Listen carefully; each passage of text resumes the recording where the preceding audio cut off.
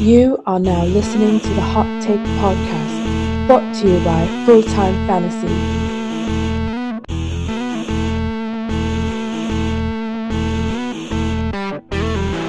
Here are your hosts, Stephen Tironi and Josh Daly.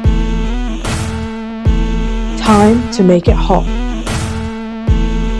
Welcome to the show. It is the Hot Take Podcast, and we are back and better than ever. I am joined by my co-host, Josh Daly. What is going on, my friend? It is a pleasure to be back with you, talking fantasy football for the third week in a row here in the off-season. Yeah, man, excited to be back on and plenty to talk about here. We now know when the new league season is going to start, so we should have some really exciting free agent news instead of rumors coming up. So it's getting exciting, man. We were just talking off air about everything that's going on, obviously, with the coronavirus. It's tough not to talk about it, but NBA season was just suspended. So what I'm gathering right now is it's on hiatus. Rudy Gobert was it looks like that he himself tested positive for coronavirus. So and Emmanuel Mudiay now as well, same team. Emmanuel Mudiay. So it came out earlier that they shut down the game. There was fans waiting. There was a lot of controversy surrounding the OKC and Jazz game, and then they just canceled the game. And then soon later, within like 20 minutes, I'm telling you, the NBA season suspended. So it's pretty crazy. So we got we're going to obviously speculate and see what is going to happen with the NFL draft. That's what we were talking about off air. It was like, what's going to happen with the NFL draft now? So a lot of things to consider, but we're going to talk some good old-fashioned fantasy football today. And I'm excited to be joined by Jesse Reeves of playerprofiler.com. So we have a special guest for you. What is going on, Mr. Jesse Reeves? What's going on, guys? Thanks for having me on tonight. I know a lot of the craziness going on right now with this coronavirus and everything. It's kind of nice to interact with people through the interwebs and not have to worry about getting infected, huh? Yeah, I'm telling you, man. Well, and you got all that daylight behind you right there with in sunny. Now, what was the city that you're actually in right now? Oh, I'm just a small suburb town, Brentwood, right outside of San Francisco. It's probably about 45 minutes east of there. So not to be confused with Brentwood in Southern California.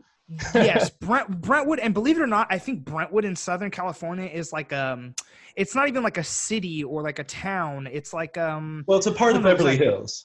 Yeah, exactly. It's like like when you go to New York, how there's like boroughs inside of the actual city. I think it's something similar to that. I don't know. I'm no geography major or anything. And then rumor has it, if you're in Brentwood at a certain time of day, you can still see OJ walk by or drive by in that white Bronco.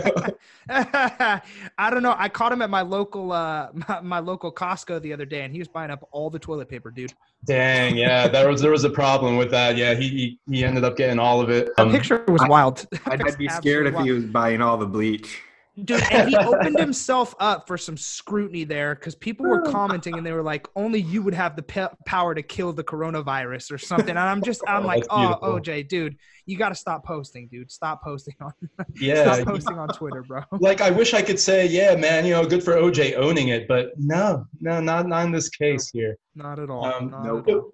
So, Jesse, real quick, please talk to everybody about what you're doing over at Player Profile and the model you've been working on. And then that'll lead us into what the next question I'm going to ask you about which wide receiver prospect you're higher on than the consensus at this point.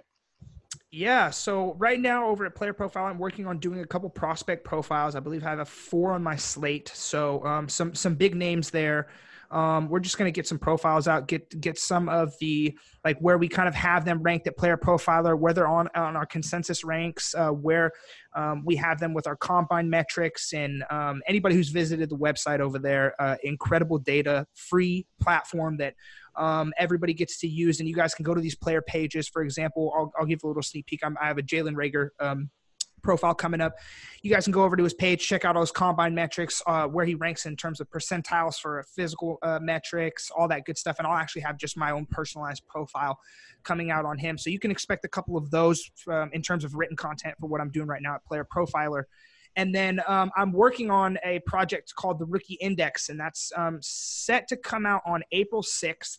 And you kind of mentioned it in terms like right now I've just been in a dungeon and just working with spreadsheets mostly and creating models to help predict where these rookies are going to land right now. And currently in the middle of my wide receiver model. And it's just grinding out data right now, man. Just pretty much just coming up with these models that I can include for people that can give them a good idea of where I have these guys ranked and what they can expect from them coming into this class. So that in terms of what I have for content wise, doing a podcast with my co-host Matt Gujeski to the Draft Dialogue. We have individual episodes dropping weekly or daily, about prospects that we're just profiling. So those are about 10 to 15 minute profiles that we have. We do it on a live show, cut it up, throw it on YouTube for video purposes, and then throw it on a podcast feed. So a lot of content just coming out right now. It's that time of year. This is the time where we just kind of, we hit the boosters and just kind of go all in and pump out as much content on this rookie class, get these dynasty folks ready for what's going to happen in April. So yeah, that's pretty much where I'm at right now, what I'm working on. Very nice, man. Yeah. And, all of that at playerprofiler.com. And of course, I've mentioned Player Profiler on here. And again, in my early writing days with Fantrax, I would use it as a resource. I actually, when I first got into this industry, I actually hit up Matt Kelly. I DM'd him after he followed me. And I just said, is it okay to source your stuff, when I'm writing? And I think he really appreciated that. So I've had, quite a little bit of a relationship with him as well. And it's just, a pleasure to have you on. First of all, Jesse, if you don't know playerprofile.com, check it out, and understand that, they took a chance with Jesse because they saw talent in you, my friend, and just understand that we recognize that in the industry. To preface the show here, we're going to be talking about the free agent running backs today. We're going to talk a little bit of dynasty, as we're going to do in these early episodes here in the offseason. I want to talk relevance. That's why we're going to talk about some best ball darlings. You're going to need to know we got best ball drafts going to come out soon, so I'm really excited. We were talking about last week, Josh, where you can get some advantage early on in the season. Nothing like best ball early on, man. I mean, you want to get some teams. Yeah, absolutely, man. It's a good time to, put what you already know to the test, especially if you're, kind of a believer in some coaching schemes or situations and things like that. I mean, it's very my most profitable best ball teams last year were the ones I drafted early and the ones that I drafted right before kickoff. Well, Tyreek Hill, that was the one, right? If you drafted Tyreek Hill in like the 7th round, what a team you have. Your receivers are just ridiculous. You lucked out if you were to be able to get – I mean, I sold them in the midst of everything in terms of just overall dynasty and stuff. I sold them for whatever value I had, but, man, I'm telling you, I'm regretting it right now. So when people bring up that name, dude – Oh, man, because you probably were able to get them fairly cheap with somebody that was just like, nah, just get them out of here. I don't – which was me. So, man. I'm sorry about your luck, and sorry to bring that up because that sounds very painful. It's all right, dude. I just heard his name. I was like, damn it. Well, we're going to move on, and hopefully you get the guy that you're about to talk about to make up for that loss. So talk to me about a wide receiver right now that you're higher on than the consensus. And when I say the consensus, I mean the rest of the fantasy industry. Who are you higher on? Maybe it's not a first-round pick in the rookie draft, and you think that there's going to be sustained value from this guy. Yeah. So right now, early impressions, I would probably say somebody a guy that not too many people are talking about. Some of the savants are, but for the most part, I would say a guy that grades out just kind of middle of the pack, but poses really good upside in this class is Gabriel Davis out of UCF. So for me, like I said, he grades out average, like 60th percentile, 70th percentile in most of my my weighted metrics right now in terms of like I use in my model, I use average dominator over average, which is a Peter Howard stat who gracefully blessed us with that free information. That is a big component of something that I use in my model. Grades out really decently there, I would say probably about the 60th percentile. So going on from that, he grades out really well. That's actually kind of generous. He grades out pretty average, but from what I can see from the metrics that I have on him is he's a guy that you kind of probably the safest guy to throw a dart on outside of the first 2 rounds right now. So you're probably looking at, he's just an even keel kind of guy, but he has good upside probably never going to give you a wide receiver one season. That's perfectly fine. But with the expectation of spending a late third or mid third of in your dynasty drafts, he's a guy that could probably return fringe wide receiver two seasons for fantasy. And he's somebody that I definitely am looking to get at a bargain. So Gabriel Davis, I'm probably much higher on him than a lot of other people. He'll probably crack my top 12 wide receivers, maybe kiss that wide receiver 11, wide receiver 12 range. But yeah, I really like him. I like where he's grading out in my model right now and what I see from him. So, I just pulled up Player Profiler, and it looks like his best, run at the combine was the speed score. So, why is his speed score so high at 78th percentile compared to, I guess you incorporate his size at 216, he's 6'2", and he ran the 4.540. So that speed score, is that something that we can look into as like, okay, that's his advantage, and that can maybe make him ascend from that average, as you put it, to maybe that wide receiver 2 type of guy in a given season? I wouldn't wait too much on the speed score. The 40, these things definitely contribute in terms of combine metrics. They definitely contribute to a culmination of physical metrics that should be weighted that can predict fantasy points. But in terms of just the speed score alone, I wouldn't put too much weight into that. I wouldn't plan on that being the reason why he would elevate himself into a wide receiver 2 status. I would probably lean more to the fact that he's an age 20 breakout right now, and he's got a 34.4% dominator rating. College dominator rating, that is. So, which means he definitely was able to grab a big percentage of the UCF market share while he was there over the past 2 years. You see in his 2018 season, he snagged 815 yards and 7 touchdowns, had a 65.4% catch rate. All this information, again, on Player Profiler too. 2019 really exploded, 72 receptions for 1,241 yards and 12 touchdowns. So that's where we kind of see that surge of him when he broke out. Yeah, exactly. We see what he's capable of. So in terms of definitely, I would say his weight adjusted speed score looks great, predictable. It has a correlation in predicting fantasy points, but that won't be the reason. The reason is he's going to walk into a system that might be a little depleted at the wide receiver position. He might get a little added, hopefully is depleted at the wide receiver position, and he might get a little bit of added volume off the jump, and then you'll see him have usable weeks and probably squeak himself into a couple wide receiver 2. Maybe if he has a high, a very, very high ceiling week, he squeaks into that top 12 on a couple rare occasions, but that would probably be my projection for him, is a guy who's just going to play his career, and he's going to be that fringe wide receiver 2, wide receiver 3 mold. And that might even be a little too generous. But with the value that I said, with you getting him at that wide receiver, that round 3, in the middle of round 3, early round 4 in your rookie drafts, that's pretty good upside, pretty good value there. And Jesse, before we move on, and I think that Gabriel Davis is a guy that you can certainly get at the end of the 3rd round, as you mentioned, which is just, a great value in these rookie drafts. So a great name to keep your eye on going into any sort of dynasty rookie draft. Obviously in redraft, you're probably not drafting him depending on, where he lands. If he lands in a juicy situation, obviously you have to consider that. But just talk to me real quick. I have CeeDee Lamb as my wide receiver 1. I don't think that there's an argument. Am I right or wrong? Yeah, no, I don't really see anybody taking over. The only guy that I can really think right now that would overtake CD for the number 1 spot would be Tyler Johnson, and that he would have to be like the number 1 wide receiver overall. He would have to be, because Tyler Johnson in my model right now grades in the 90th percentile across the board on every single dominator, market share of receiving yards, average receiving yards per pass attempt, everything across the board in efficiency and production. Tyler Johnson is by far and away the best wide receiver in this class.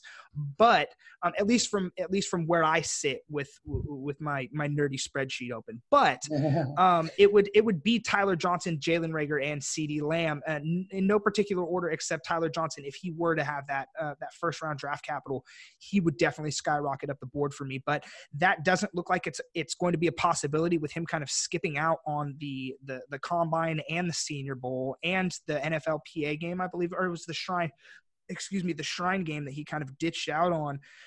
There's been questions about his character and whatnot. So I think you have to adjust and move him down. But right now it's pretty much CeeDee Lamb and Jalen Reagor that are in their own class. And I say CeeDee Lamb is definitely a guy who just grades out very, very favorably across the board in terms of average receiving yards per pass attempt. He's in the 90th percentile, 70th percentile in average dominator over average. Yeah, I mean, and real quick, because, we do have to move on. But, I mean, honestly, if you're listening to this right now and you're doing the Dynasty Draft coming up, you're getting a lot of great details. So lucky you for listening to this show. How condescending is that? Like, that's like – no, thanks for listening. We love our listeners. And no,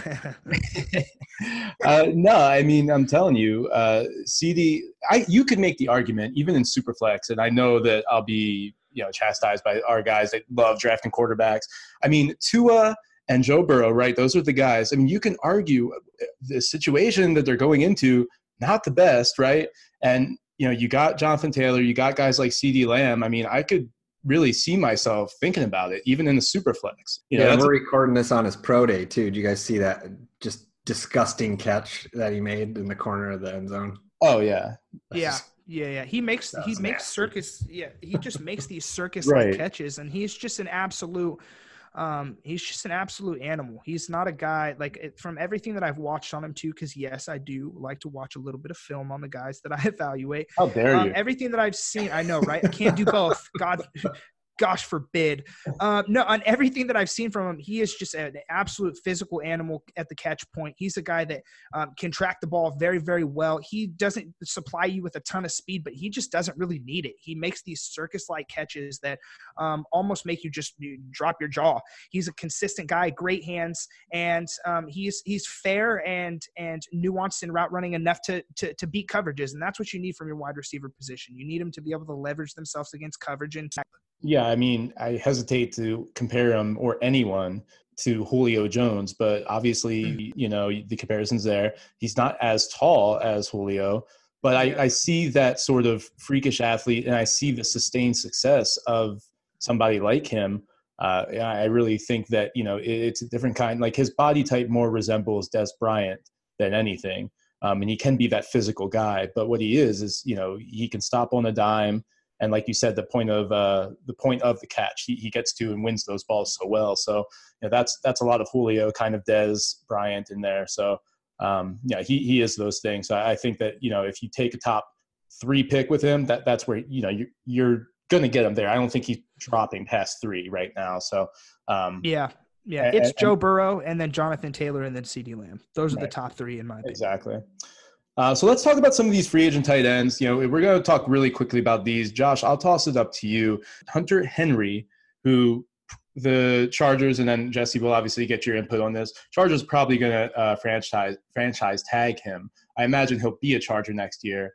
And then we have Austin Hooper, who potentially same sort of thing. And then Eric Ebron is actually on the free agent market. So which of these guys, Josh, are you more interested in, and where do you think that they'll land? Well, from a free agency perspective, I think that Austin Hooper's situation is the most interesting. I'll let Jesse talk about Hunter Henry.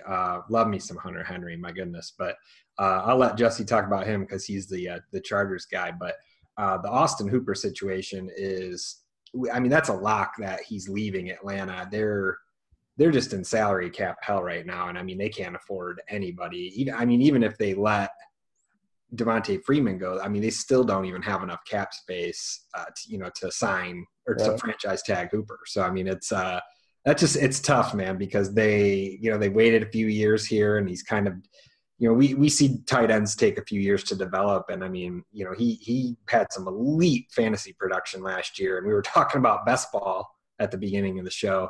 Shout out to Sean Corner last year. He had Austin Hooper very highly ranked and was touting him, and I had him on a ton of best ball teams. And I think it's going to be interesting because Green Bay just cut Jimmy Graham earlier today, and I feel like that is a very logical landing spot for him in Atlanta.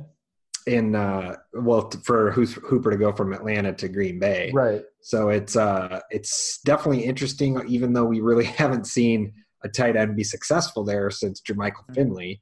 But he's the guy I'm most interested in.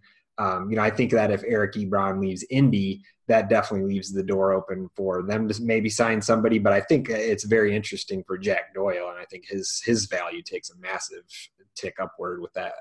Jimmy Graham, signing like a vet minimum with Atlanta kind of makes sense too, right? Oh yeah, they could definitely switch teams. I mean, that's about the only thing Atlanta can afford right now. Right.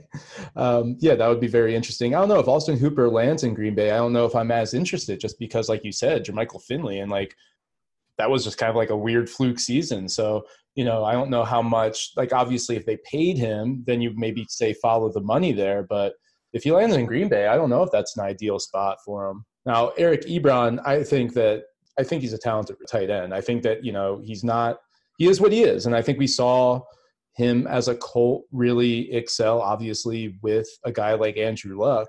So if you put Eric Ebron in somewhere like Green Bay, yeah, I think I would buy that. I would, and I think maybe I'm contradicting myself, but I think that what Eric Ebron showed us with the Colts in that Andrew Luck years, he doesn't have to be on the field for, 60% of snaps. He could be on the field for even 35% of snaps and get 2 touchdowns. And Aaron Rodgers likes to throw touchdowns. So I would see that as maybe, I don't know about more of an appeal than Austin Hooper. I think Austin Hooper's a better player at this point, but I just see the better fit for Eric Ebron. So Jesse, talk to us about Hunter Henry. Is he a lock as a Charger, or is he going somewhere else? No, they're going to lock him down. They're going to lock him down. I think for the most part, one of the biggest reasons you saw Austin Eckler get locked up to a contract is because they knew that they were going to have to franchise Hunter Henry. You can only, I believe, I'm not nuanced in, or I don't really know franchise tags as much as some of those guys over at like OTC or anything like that. But I do know, I don't think you can apply 2. You can only have 1 for one player, correct? Correct me if I'm wrong. I believe so. You have to designate it to 1 player. Josh, right. Yeah. That's what one franchise, and then you can do the transition tag as well. But I mean, that makes a ton of sense for them. Exactly. Yeah. So I think one of the biggest reasons you saw Austin Eckler get signed to a multi-year contract is because they wanted to be able to franchise Hunter Henry. The fact of the matter is Hunter Henry has yet to put 16 up over the past couple seasons. He put 12 games up, 12 games in 2017, 12 games this year, missed 2018 with that ACL injury. I think franchising him is the smart decision. We know what he can do, even in the 12 games this year. We only saw 652 receiving yards, but that ranks the 9th from the tight end, 5 total touchdowns, which was kind of alarming for the most part. We thought that Hunter Henry's value was going to come from that red zone, from having that red zone capability for Phillip Rivers. But the fact of the matter is that the Chargers, when they did make it to the red zone, they were either trying to give Melvin Gordon or Austin Eckler the ball 3 straight times to punch that thing in, or Phillip Rivers was throwing a pick. So there wasn't too much value to go around for Hunter Henry in that offense down the stretch inside the 20s for the most part. So we did see him grade out fairly well, though, in terms of just overall tight ends in the 2019 class. I mean, he graded very well in terms of catch rate, 13th among tight ends.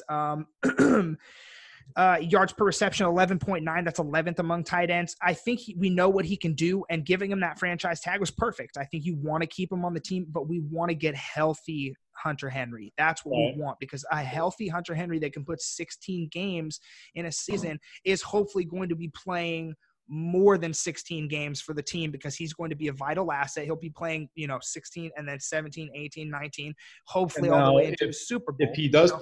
If he does put together that 16-game season, does he earn himself a paycheck? Absolutely. Before we move on, Josh, anybody else at the tight end or anything else to add? No, I mean, not unless you guys really want to talk about Jason Witten, but just curious. Going back to ESPN, right? Yeah, I mean that's the best landing spot if we could. Man, no, that would be. Or is it? Yeah. Oh gosh, that would be so bad. No, I think the only thing I was going to add was that just with Eric Ebron. I mean, there's a couple of teams that kind of make sense. I mean, I could see the Patriots taking a stab on him for sure. Maybe the Bears if Nagy's kind of done with Trey Burton. So I mean, it just Trey Burton could be done. That's a weird thing. Yeah, and then He was maybe so hyped a couple seasons ago. Oh, It was man. literally Trey Burton was a top 12 a top 12 tight end asset It's in looking rough for him, Dynasty and but all yeah, the way through. that's a good call, Josh. I mean, Eric Ebron to Chicago or New England. I mean, obviously, if they want Tom Brady back, giving him a tight end, I think is Watch out for Adam Troutman in this class. He's a small school, athletic, super freak tight end, and the Bears just seem to fawn over those types of guys. So watch out for him. He sounds like someone that would play for the Bears. Yeah, I saw him. I evaluated a little bit of him, not deeply yet, but I saw him and I was like, that guy's a Chicago Bear. I just knew it. All right, so let's get into some of these running backs, and going from Hunter Henry, let's just stay with the Chargers. That's the theme, guys. Sorry if you've listened to last week's episode and this week's episode. Look, we're talking Chargers. They're interesting, and right now their team could wind up with Tyrod Taylor as the quarterback. It could be Tom Brady. We have no idea who's going to quarterback the Chargers in 2020, and it's kind of a cool situation. So Melvin Gordon, look, we obviously know that Austin Eckler got paid, and Austin Eckler didn't get paid like the Chargers say, hey, you're our guy. That's it. We don't need anybody else. They paid him like he's going to be a piece of that offense for years to come. And, Jesse, what does that mean for you? To you? Do you think Melvin Gordon is gone, or do you think that, the writing's on the wall and he's burned his bridge over there? Yeah, well, burned his bridge might be a little bit of a harsh statement because I believe they're leaving on good terms. I think that they're at a crossroads. They're at a disagreement. The franchise is not valuing the position. They believe that for whatever reason that they don't need his production right now to be an efficient offense, and that's just kind of how it goes. Sometimes it's a business, and sometimes guys they got to go. I think he is going to test the free agent market, and I'm hard pressed to say that he's going to end up as a Charger. I don't think he's going to be a Charger. I think that the franchise more than anything signed Eckler to, I don't want to call it peanuts, but it's a value-based deal for Austin Eckler. You're talking about, I believe it was 24 or 26 over 4, and that comes out to about 6. Yeah, that comes out to about $6 million a year, which is not anywhere near what like Todd Gurley or Ezekiel Elliott or anything is getting. So that doesn't tell me that they are looking to get bell cow volume, bell cow back work out of Austin Eckler. He's going to kind of remain in the same place. So I think the franchise is letting Melvin go. They're not going to pay him anywhere near that top back dollar, even if he is probably within that top 5 to 7 running backs. I will say that he is a very good running back, but with the crop of running backs that's coming in at the top of this class this year, it's very conceivable that they can grab a Cam Akers at the beginning of round 3, or if they can swindle their way into some extra draft capital if they have to trade up for a guy like, I don't know, Tua, say. Well, I'll always compare, make the comparison to the Cowboys, right? Yeah. The leading rusher in the NFL, DeMarco Murray, 1,800 yards, sets the record for the Cowboys. Yep. And me at the time, being a Cowboys fan, not a Cowboys fan anymore. And then that's a long story. I'm not going to get into it. But I'm not a fan of any football team right now. But DeMarco Murray, I was pulling for because I liked him as a football player, and I wanted them to re-sign him. They elected not to. What do? They signed Ezekiel Elliott, who is arguably a generational talent, who is behind a very, cushy offensive line, and they made a great business deal. Yep. So what you're saying right now is they can make a great deal and not pay Melvin Gordon, right? Exactly. And get a Cam Akers, who you took the words right out of my mouth. We were just talking about Akers last week, me and Josh, where that would be so ideal for the Chargers to pair Eckler with somebody like Cam Akers. Exactly. And I think that was just kind of the goal. I think they knew from the beginning of last year they weren't going to pay Melvin Gordon. I think the biggest issue is that they didn't trade him off, man. They should have traded him, got some sort of compensation for him. But either way, yeah, he's firmly, I believe he's going to be out, and you should probably start looking at destinations that fit his skill set the most. Great segue, man. You're a professional because, Josh, where does Melvin Gordon fit? And, one thing I will say before I toss it up to you, Josh, is we know Melvin Gordon's going to get paid more than Austin Eckler wherever he does it. Yeah, and I mean, that's the thing. Jesse said, he could still be in that 5 to or 5 to 7 top, running back class. I think maybe he falls a little outside of there personally. I fantasy wise anyway, I do have him ranked, well outside that range.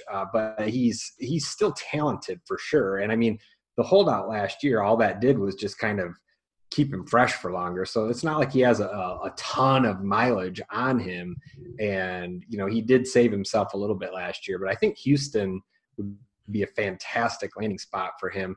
I think if there's any one single player that has influence over their team's personnel decisions, that's not a quarterback, and also a huge influence on their city, it'd be J.J. Watt, also a Wisconsin Badger. And I think, he's going to get his boy over to Houston because we know Lamar Miller's done. I mean, I can't see a scenario where they bring him back again.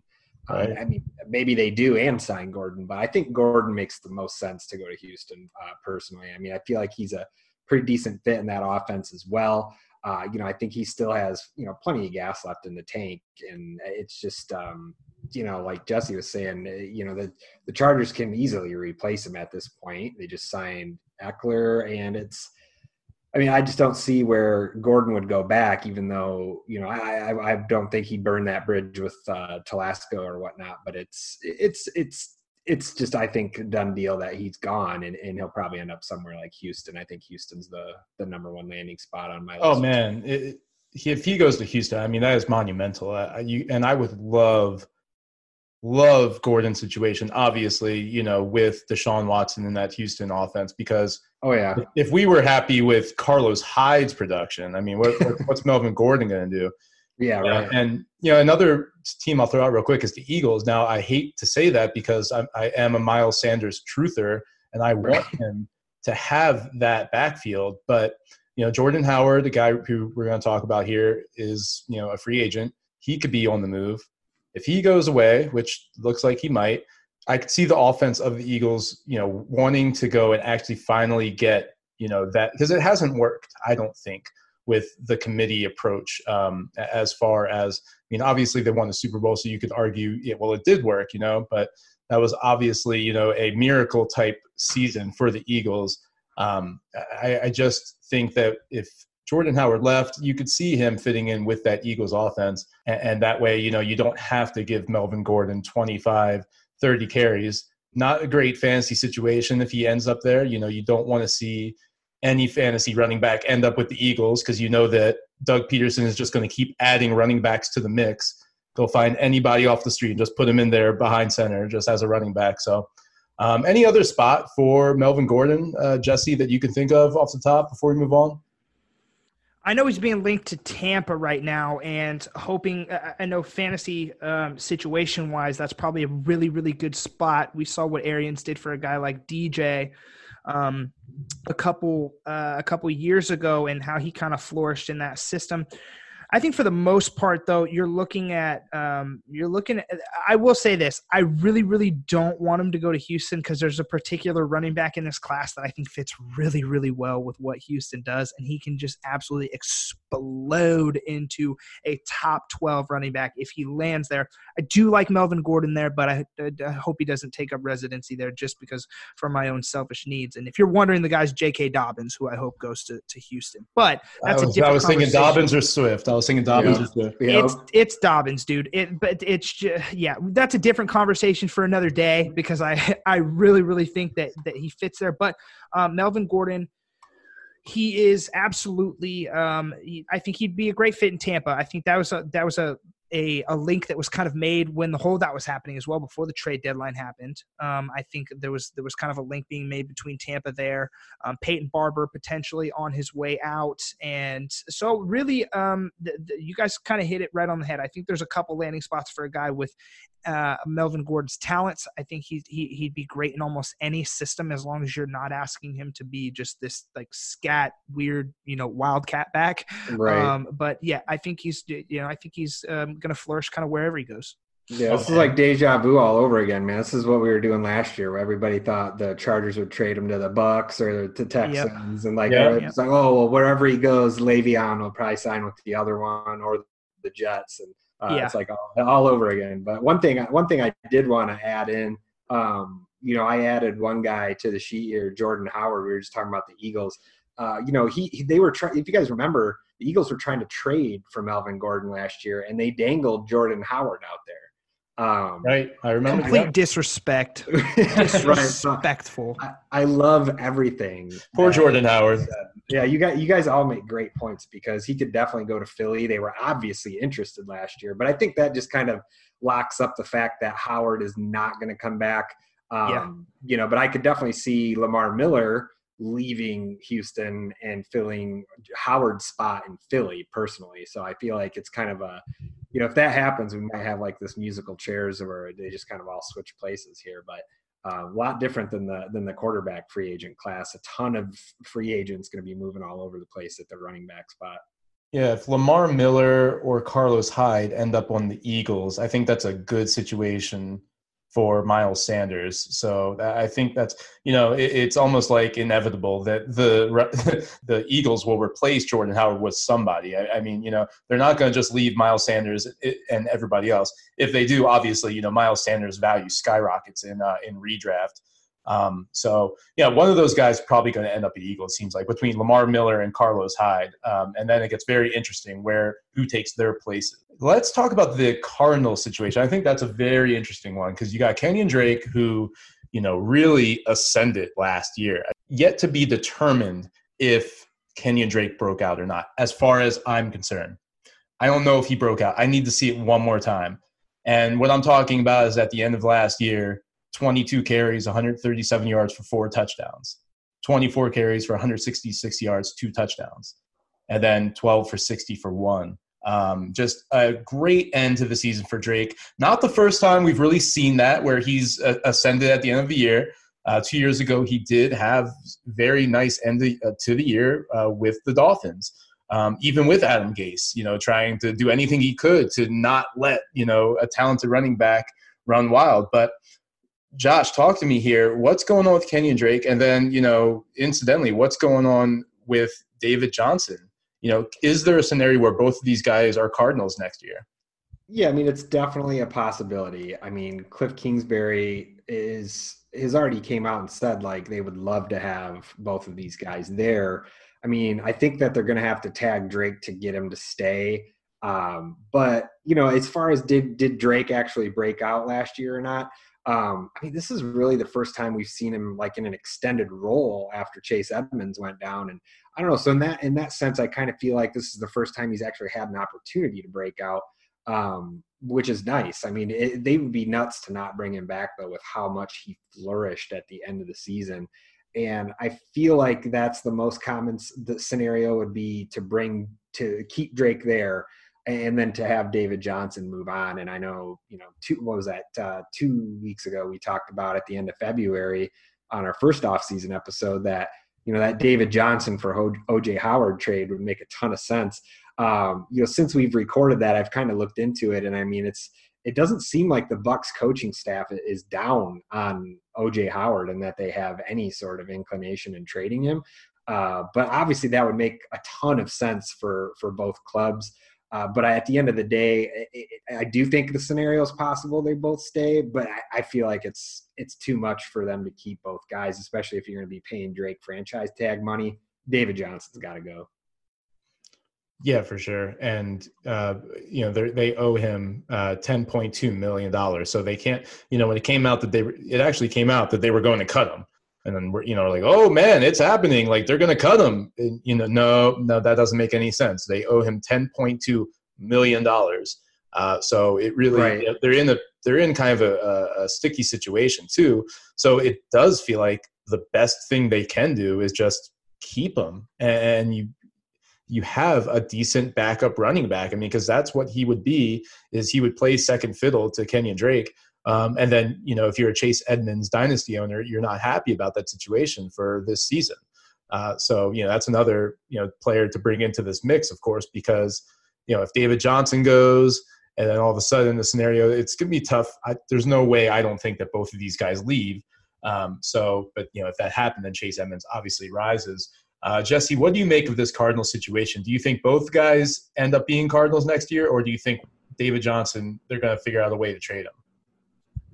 Yeah, as far as I checked last, I think David Johnson is way heavily against the cap, so they can't just outright release him without just taking a huge hit to their cap number this year. Right. I could be totally wrong, but I believe that's that's right. what I saw. Yep. And with that said, I think Kenyan Drake is kind of the piece that you either ride or die with David Johnson, or you sign Kenyan Drake and you keep David Johnson and you just kind of you let him, be the change of pace guy there.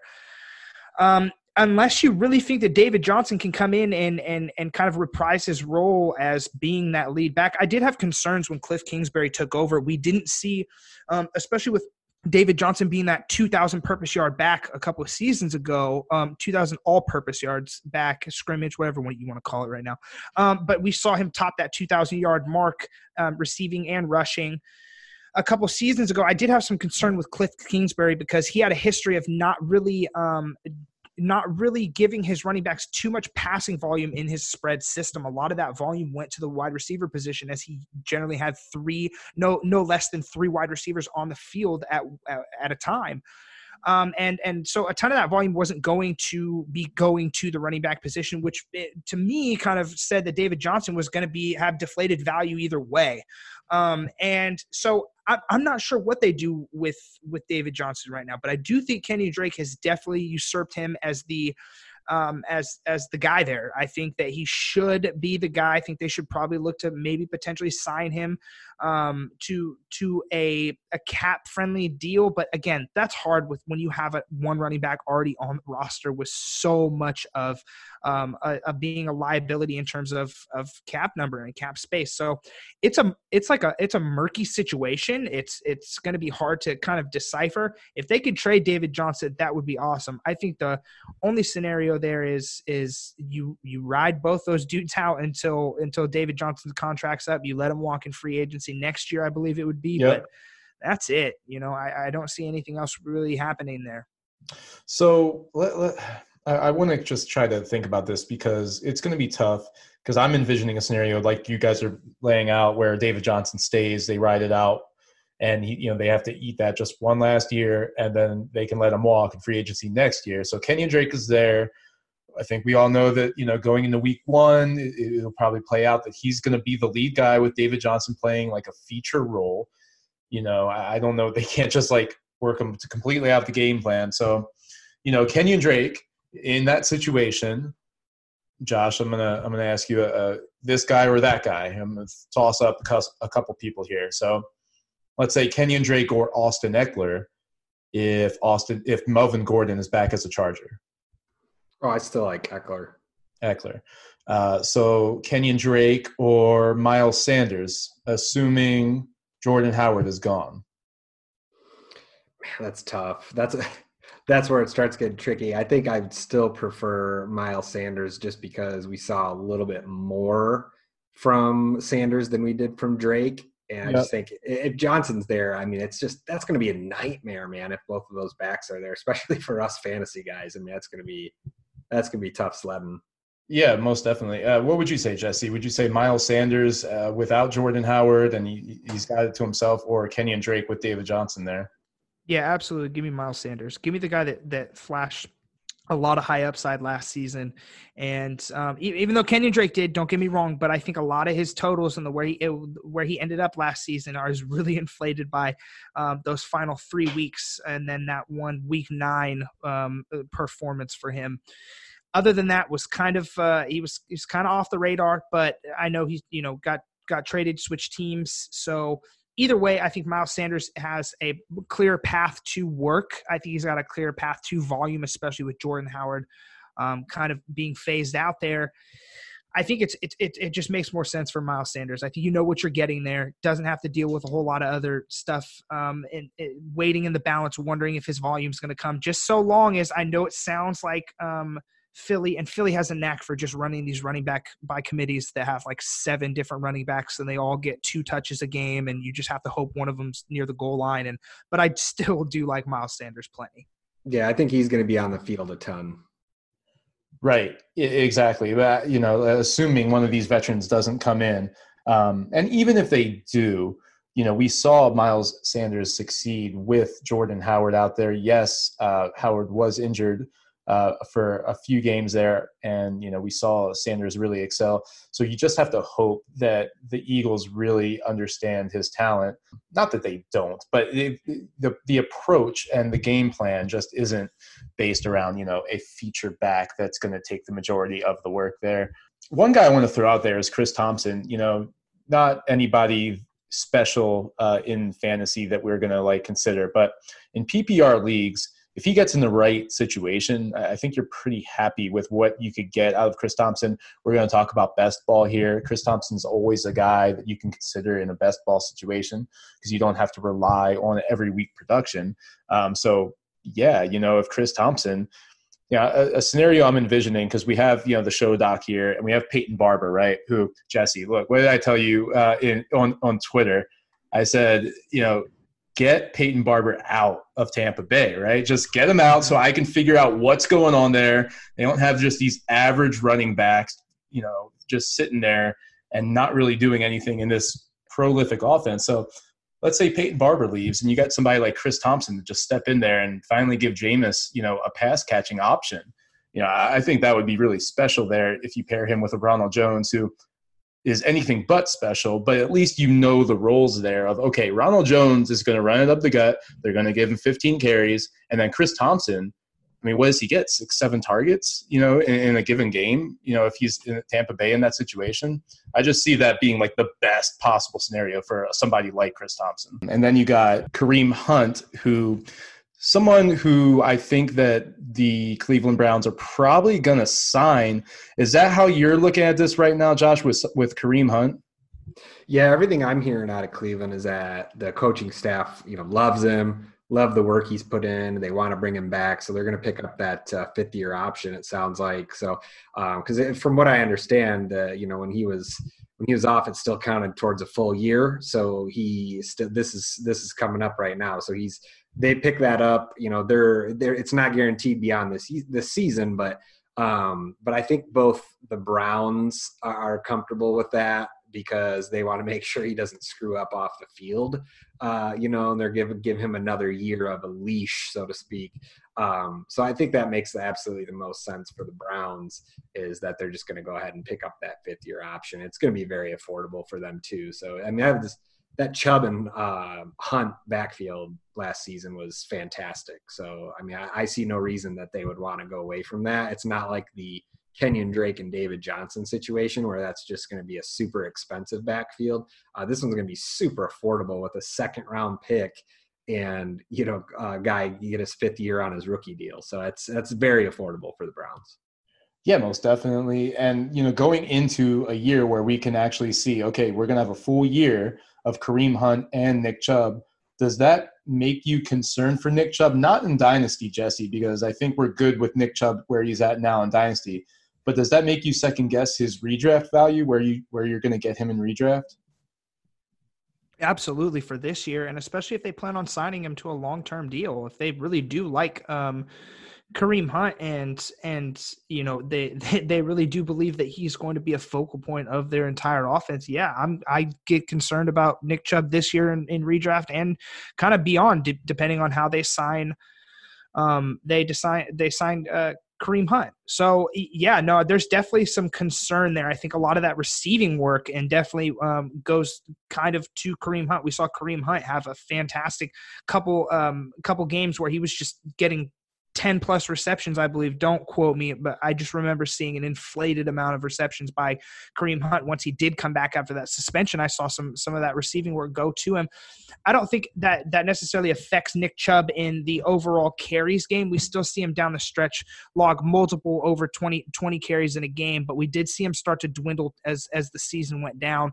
And we definitely saw his overall targets take a hit. We're talking through maybe he had more consistent game games of 4 or more targets down the stretch. But once Kareem Hunt does come back, we see those targets really kind of go down to 1 a game, 2 a game, the occasional 3 a game, but really not too much of that overall passing volume goes to him. So I think that's definitely a big concern.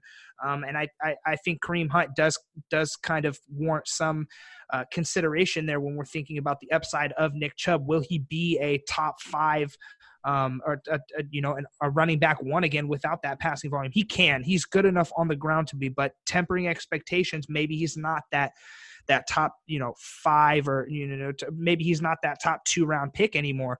I'm not sure yet. I have yet to kind of evaluate and put a valuation on Nick Chubb with Kareem Hunt there. That's as far as I'm concerned, Chubb is an RB1, top 5 RB year to year without Kareem Hunt. I mean, absolutely, Nick Chubb is that guy.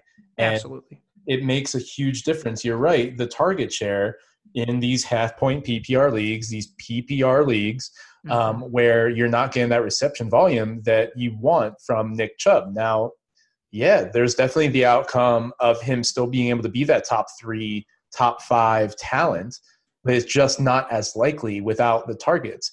And what we saw from Kareem Hunt last year, and I'll never forget, last season at one point, Jason Moore of the Fantasy Footballers, who puts things very plainly, very bluntly, and just the most simple they could be is, well, Kareem Hunt is walking into the Duke Johnson role, but he's way better than Duke Johnson. And it's like, exactly. Oh, yeah. Okay, yeah. So you're getting the same target share. You're in the same role, but you are potentially an elite running back in the NFL. I mean, it's a great situation. He's getting more than the Duke Johnson workload. I mean, you saw him come in, like Jesse said, there were multiple games where he walked in and had, 9 targets. And then you look at Nick Chubb, and I mean, other than that week 9 contest where they were targeting the running backs heavily, he had no more than 3 targets. It was 1 or 2 targets every game after that. So it's tough, man. And how pissed are you if you're Nick Chubb and you're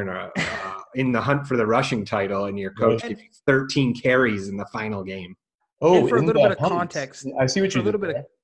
For a little bit of context too, we're looking at week 10 on 9 targets, week 11, 8 targets, week 15, 9 targets. Let's see. And then, so that's 3 weeks of arguably wide receiver 1 passing, opportunity there.